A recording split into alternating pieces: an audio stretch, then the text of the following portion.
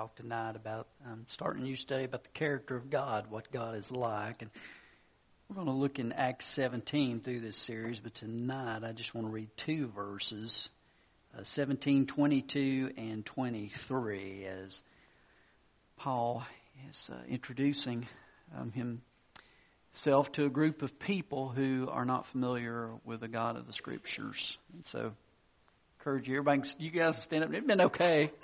It would have been okay. Stand in honor of God's Word. Yeah, it works. Paul then stood up in the meeting of the Areopagus and said, "Men of Athens, I see that in every way you are very religious.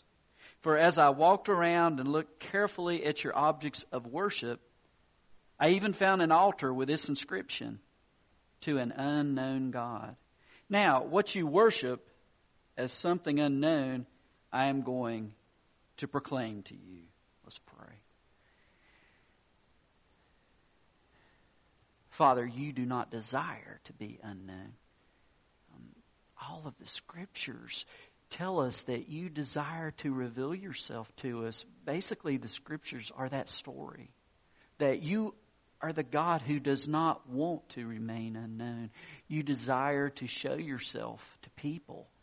You desire for a relationship with you. You desire for an intimacy to be between us and you. And I pray, Father, tonight as we take some time, Father, to look at that study of who you are, Lord. Just speak to our hearts, Father. We leave here with a longing to know you better, for you are the one who knows us completely. In Christ's name we pray. Amen. A.W. Tozer, in one of his books, said, "The most important thing about a person is what he thinks about God. You can tell about the spiritual future of a person and the spiritual future of a church according to their view about God." And there are a lot of different views about God.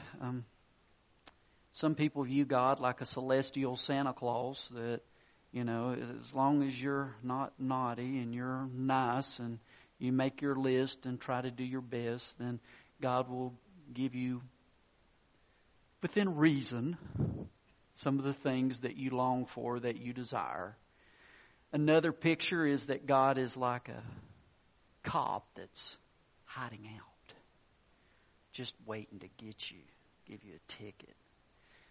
And I know a couple of times when we'd go to get Atticus and see Matthew, they live in Abington right behind the Creeper Trail in there. And we saw a cop one time. He had backed between two buildings in a place just barely big enough for him to back into.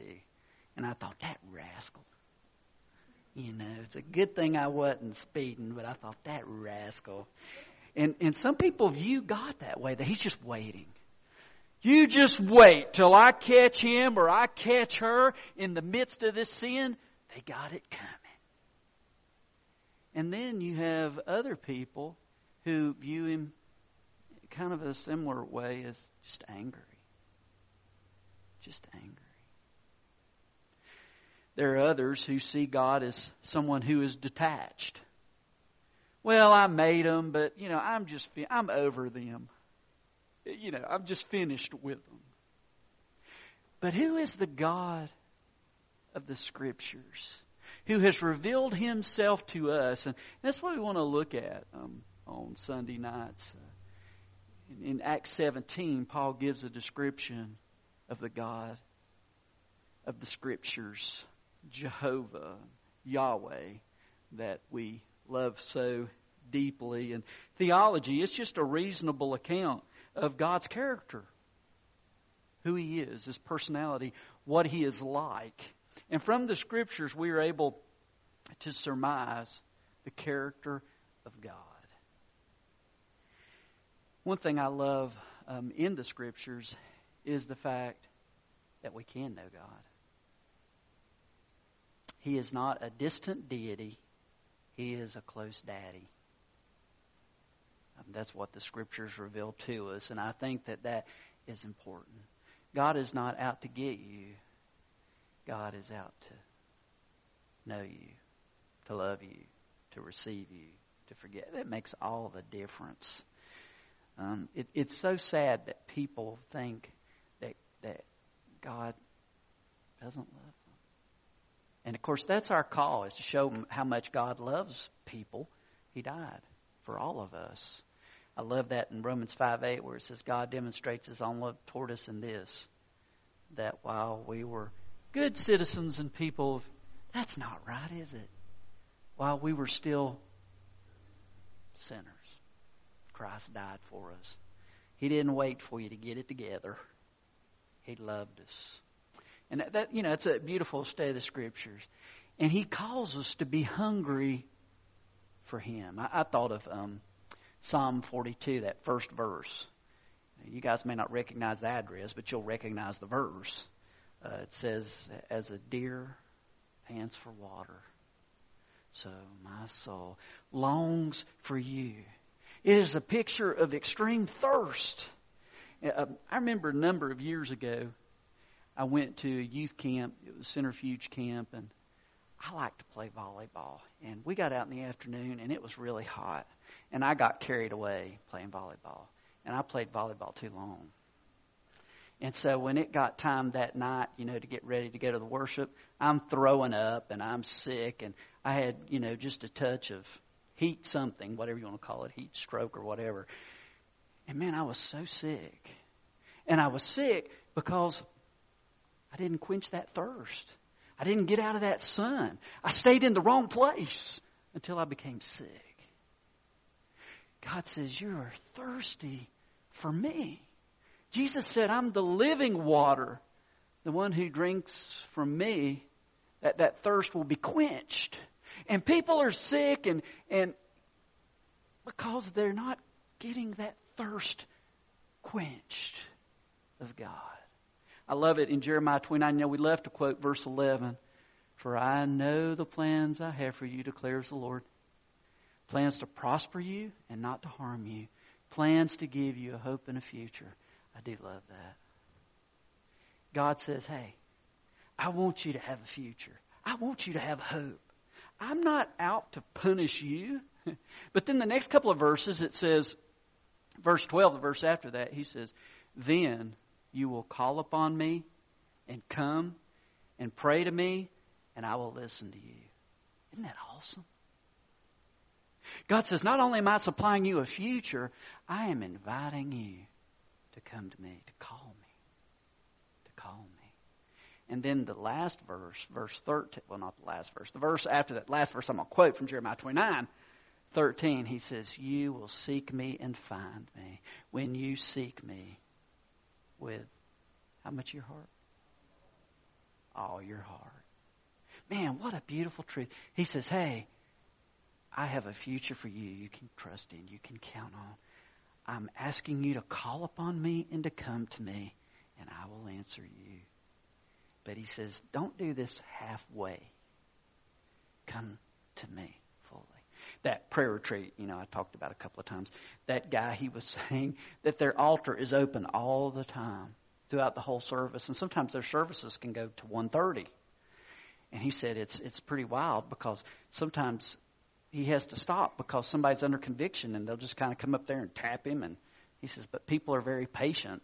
They're going through that. But he said sometimes when he's preaching, he'll just be like, okay, our relationship is supposed to be close to God. But sometimes we get like this. We're separated from God. He says, how long does God want that to happen? He says, it needs to be dealt with now. I hurt myself.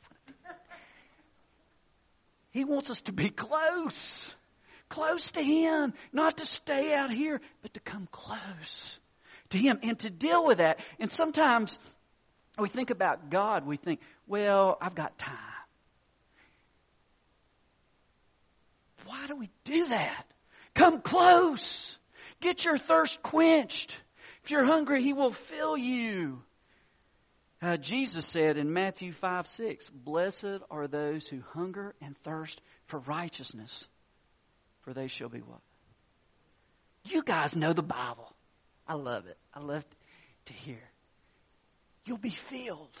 Hey, Atticus, he started coming this way. All right. Question 2. what can I study to know God better? Well, one of these is creation. It is to look at what God has created. A couple of verses, let's turn to Psalms, the book of Psalms. Psalm 8, first couple of verses there.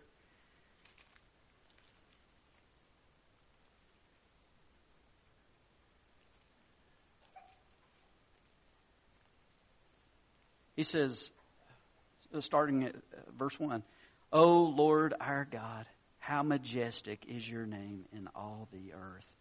You have set your glory above the heavens. From the lips of children and infants you've ordained praise because of your enemies to silence the foe and avenge.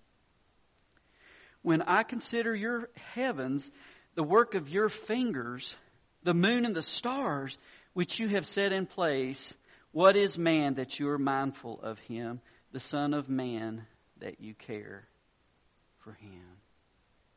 He says, as I look at the vastness of the heavens and I look at creation and the beauty that is all around me and how it is so magnificent, why do you even think about little old me? That's what he'd say in Tennessee terms or Virginia terms, mountain terms. Why do you think about me? But it's what God thinks. You know, we live in such a beautiful area.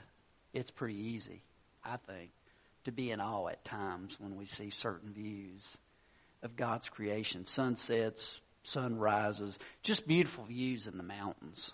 Waterfalls on some trails you don't expect to see. And the list goes on and on. I remember I had always kind of been the area. I was in Hendersonville, but I love the Blue Ridge Mountains, Smoky Mountains, Happy Appies, you know. And I left to go to seminary down in Texas. And I remember a friend of mine who was he was a mentor. He was just graduating. He said, Todd, get ready. It's flat down there, and you have to pay money to see a tree. You got to go to the zoo. So they don't have any trees down there. And I can remember I got in my car. I had a little Toyota Tercel. And I had packed that little car full of stuff. And I'm going down the mountain, and I'm just crying like a baby. And I'm thinking, I don't want to leave these hills. They've been a part of me. And you know, because you are mountaineers too, these mountains get in your system. And of course, God in His grace has allowed me to be in these mountains for most of my ministry after growing up. It's such a beautiful place. And it's such a reminder of God. And as I look around me, God speaks as I see the beauty of what He has made. In Psalm 19, it says, the heavens tell the glory of God and their expanse declaring the work of His hands.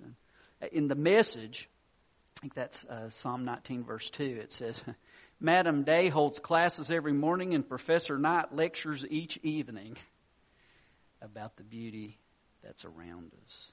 In Romans 1, we are told that God has made plain His existence. In verse 20 it says of Romans 1, for since the creation of the world, God's invisible qualities, His eternal power and divine nature have been clearly understood from what has been made, so that people are without excuse.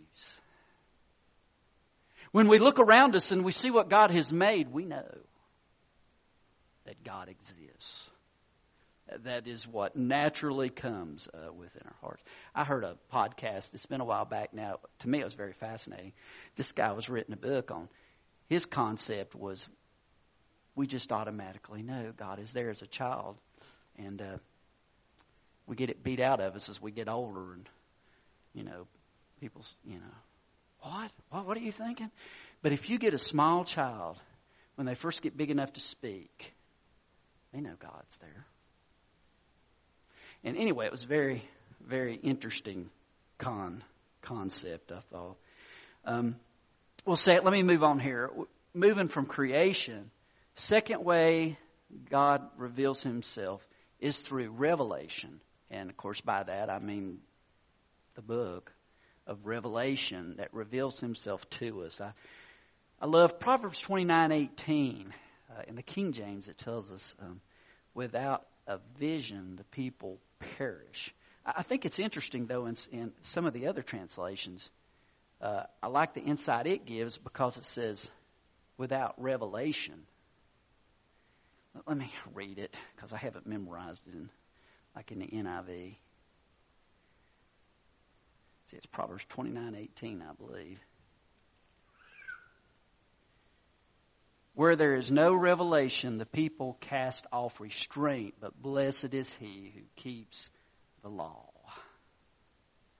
In other words, where there is not a revelation of God, we push God aside and live as if God is not there. But blessed is the one who keeps the law. Blessed is the one who lives as if God is there, in the translation there. 2 Timothy 3:16, a verse we often quote in regard to Revelation. I love it. It says, all Scripture is God-breathed. Some translations it says God-inspired. I like God-breathed. Because it is a picture that it comes forth from His mouth.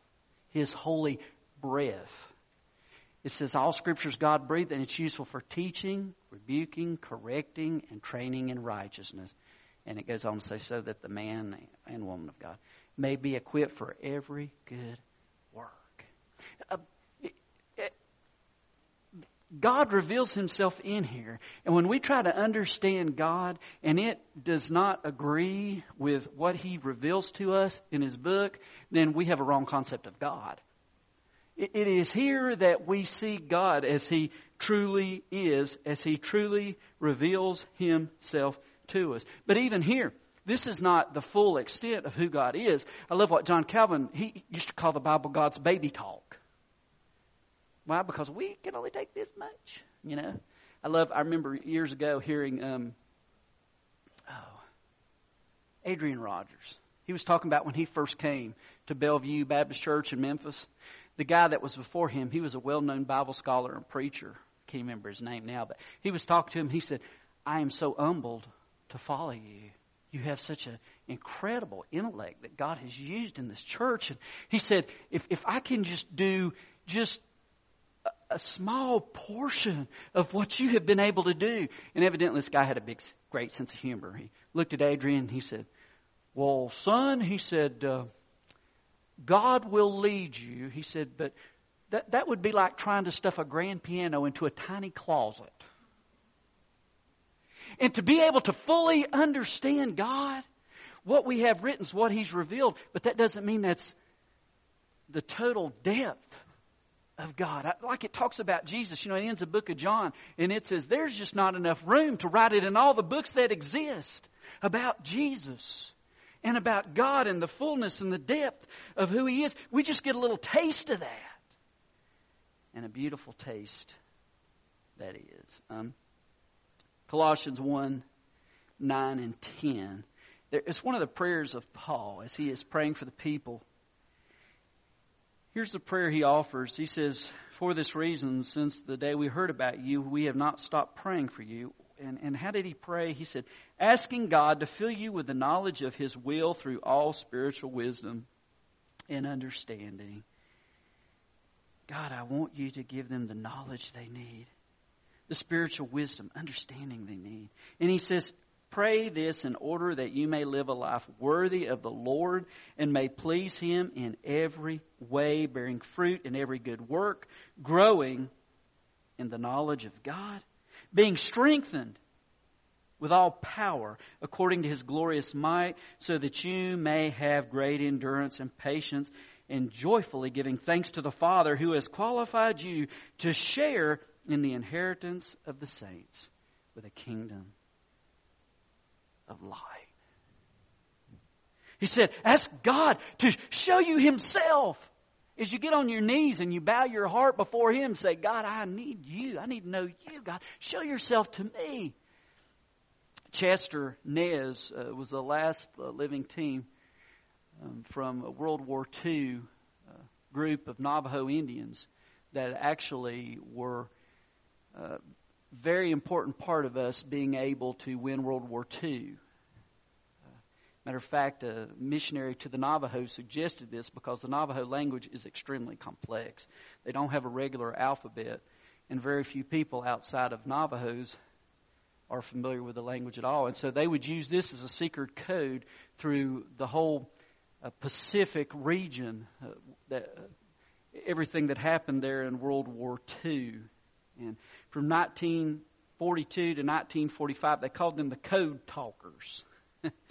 And these code talkers were able to communicate in a way no one else could understand except the few who had the inside meaning and inside language. And here's the inside meaning that we have. And he calls us to pour through this book on our knees and to seek Him with a hunger and a thirst. Let me move on here. Another question. What are some benefits of studying God? This is not exhaustive. I just want to share a few. First benefit is wisdom. Proverbs 9 verse 10 says, "The fear of the Lord is the beginning of wisdom, and knowledge of the Holy One is understanding." To get to know God, you see how to live. Wisdom is, I like to define it as the spiritual application, or the application of spiritual knowledge. I'll get my own definition down here. The application of spiritual knowledge, in other words, is taking the truth of God and putting it into daily life. So you can make straight A's and still be dumb. You ever met somebody like that? They're so smart, but you did what? But God supplies a wisdom, man, it works. It's not just head knowledge. It's a practical way to live that is fulfilling. Secondly, He offers direction as we become more acquainted with God. In 2 Peter, the first couple of verses, we read, "Grace and peace be yours in abundance through the knowledge of God and of Jesus our Lord." As we get to know Him, there's a peace and abundance. "His divine power has given us everything we need for a godly life through our knowledge of Him who called us by His own glory and goodness." That power is available to us so that a godly life in the knowledge of Him can be lived. And it's for His glory. It is for His goodness. J.I. Packer, in one of his books, used this illustration. He said it would be like dropping into one of these jungles, like, say, in the Amazon, where, these people are certainly outside of modern civilization. And to take a guy out of there, bone through his nose and everything, and drop him in the middle of a city, and then say, "You're on your own." That'd be crazy, wouldn't it? He said to live here without God, without the knowledge of the Holy One, without His wisdom, without knowing His love, with not being aware of the gospel. It's like being dropped in an impossible situation where you feel hopeless. We need God. That's the basic truth. And to disregard Him is to be dropped in a place where you will be without hope. Another one is fruitful living. As I said in Colossians 1, 9 and 10 in that prayer, He's called us to live lives that produce fruit. And of course, what's He say in that famous John 15:5? He talks about Him being the vine, and we're like branches, and apart from us, we can do what? Nothing. He bears fruit through our lives. A couple of truths Tony Evans gave in his commentary. He said, first, fruit is never born for itself. It's always born so that someone else can enjoy it, so that someone else can take a bite. That's how Tony put it. In other words, the fruit that comes out of your life, it's not merely for you. It's so that someone else can be blessed. Second truth Tony shares in that commentary. He says that fruit always reflects the character of the tree of which it's a part. You know, if it's an apple tree, then you're not going to get cherries and on and on. But the tree of life, the tree of Jesus, that is the fruit that is produced in us. You guys know the fruit of the Spirit: love, joy, peace, patience, kindness, goodness, faithfulness, gentleness, self-control. That is what flows out of our lives when we are walking in the power of the Spirit of God. Another byproduct of a relationship with God is courage. And boy, the Scriptures got several examples of that. Of course, one I think about is those 3 young Hebrew guys. And, you know, they got in trouble with Nebuchadnezzar and thrown into this hot furnace. But there was a 4th guy in there with them. Remember that? As God would work to take care of them, but God supplied them courage. And this is one of the things, it's a great need for all of us. I am amazed and, quite frankly, often disappointed in myself with how big a chicken I can be.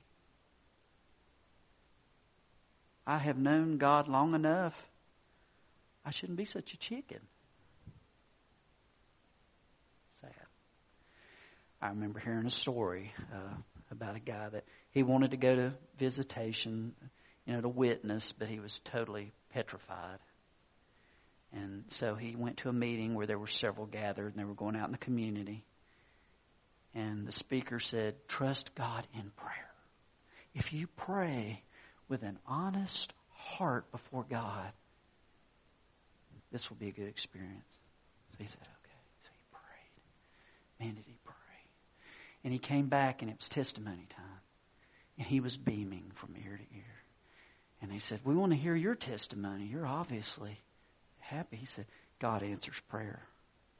He said, "I went to that first house, and I prayed, 'God, don't let anybody be home. Don't let anybody be home. Don't let anybody be home.' And I knocked on that door, and nobody was home. And we went to 3 houses, and 3 times nobody was home."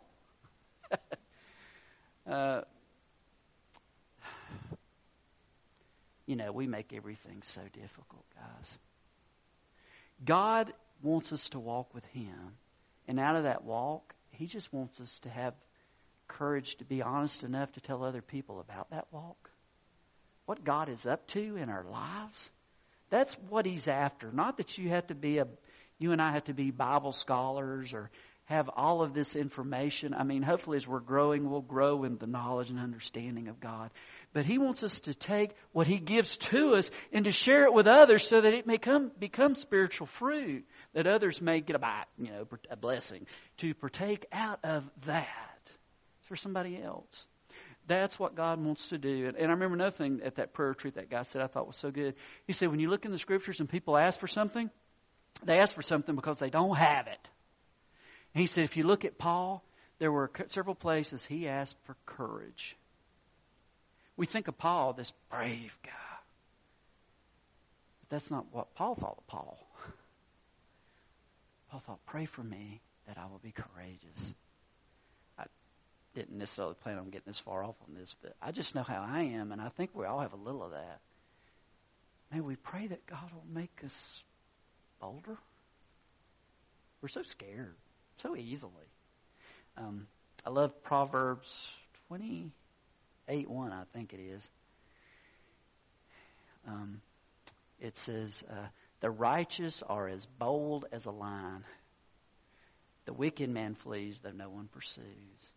And I found myself, God, I want to be, make me like a lion, not a little kitty cat, just a lion, Give me some courage, Lord, so I don't run before there's even anything chasing me, And there's another one, Psalm 138:3, I think it is. I love it because in verse 2 it says that He has exalted His name and His word above all things. Great verse. Then in verse 3 he has this prayer. He says, I called to you and you made me bold and stout-hearted. 138:3, I think it is. And so I prayed that. So God, make me, give me some boldness, some stout-heartedness for you. In Daniel chapter 3, verse 16, we read about Daniel's courage. He says, O Nebuchadnezzar, our God whom we serve is able to deliver us from the furnace of blazing fire. These are the three Hebrew guys. And he will deliver us out of your hand, O King. And then, he goes on, and you guys know this, but I love it. He says, but hey, even if he doesn't deliver us, he's still the true God. And you guys are just following an idol. We can still trust him. And then there is security that he gives to us. This is from Psalm 46, David giving his testimony in one of the ancient songs he wrote. God is our refuge and strength, a very present help in trouble. Therefore we will not fear, though the earth should change, and though the mountains slip into the heart of the sea, though its waters roar and foam, though the mountains quake at its swelling pride. Cease striving, be still, and know that I am God. There's a security in knowing God, that no matter what we face, we are not alone.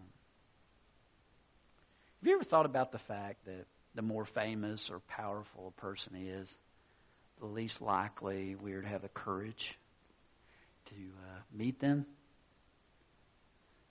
I mean, you take this principle, you think, well, I want to meet the President of the United States. I'm just going to walk up to the White House and I'm going to knock on the door.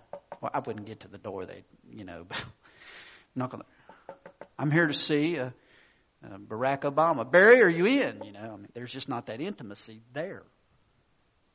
And there's a fear of this person he's powerful. He has authority, and he's not interested in me. He doesn't know me. He is not interested in me. Why would he want to get to know me? And that is what is so amazing. God wants to know you. He puts any world leader, come on, I'll never forget, I can't remember which it was. It was one of the atheists. And I'll never forget, Frank, I can't think if he was a writer. He's crazy. But I heard him speak, and he talked about this atheist woman. And she thought she was God. I am becoming more and more divine. I'm becoming more and more like God. And he was telling this story, Frank was. He said, up in the heavens, these angels are sitting there and they're talking. All of a sudden you hear this. Did you hear that? Well, down below, she's yelling, I am God! I am God! And the angels are hearing.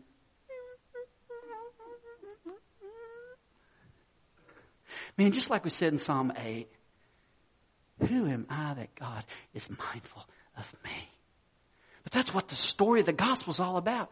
I'm somebody because he left heaven and he came down here and he revealed himself, God in flesh.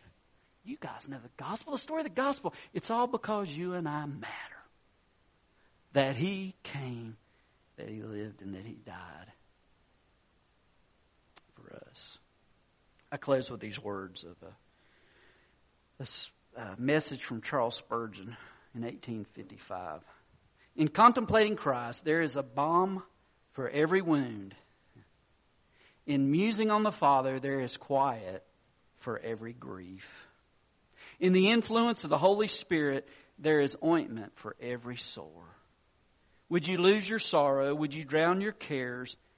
Then go plunge yourself in the Godhead's deepest sea. Be lost in His immensity, and you shall come forth as from a couch of rest, refreshed and invigorated. I know nothing which can so comfort the soul, so calm the swelling bellows of sorrow and grief, so speak peace to the winds of trial, as a devoted concentration on the subject of God. The better we become acquainted with our God, the more hope we have. Okay, I am done. Let Thomas come and lead us in the song. So we try to communicate. The altar is always open. And